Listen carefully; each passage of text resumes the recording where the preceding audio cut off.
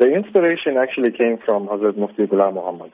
I was visiting him one day at the Mazar and we were talking about apps. And he had this idea that he wants to put the Habibul Awrad, the book by Hazrat Khaja Habib Ali Shah, onto the mobile platform.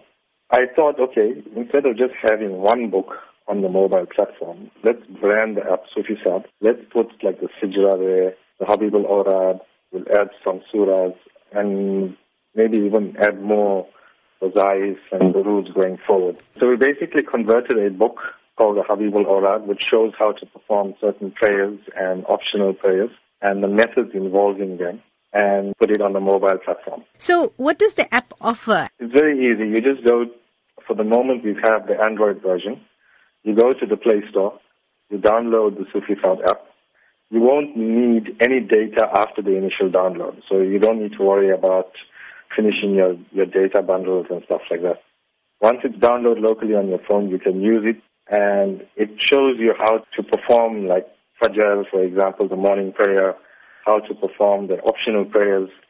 There's stuff about Hakika there, There's a lot of information from the Habibul Awrad book itself.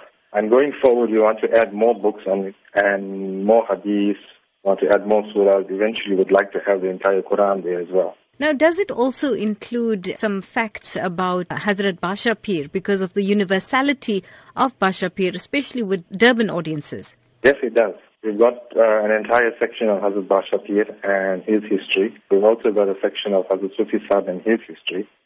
And like I say, going forward, there's going to be a lot more of information that's going to be valuable to everyone. So do you have plans for any other innovative apps in future? Yes, we do. The iOS version is short-term plan. We need to get that out as soon as possible.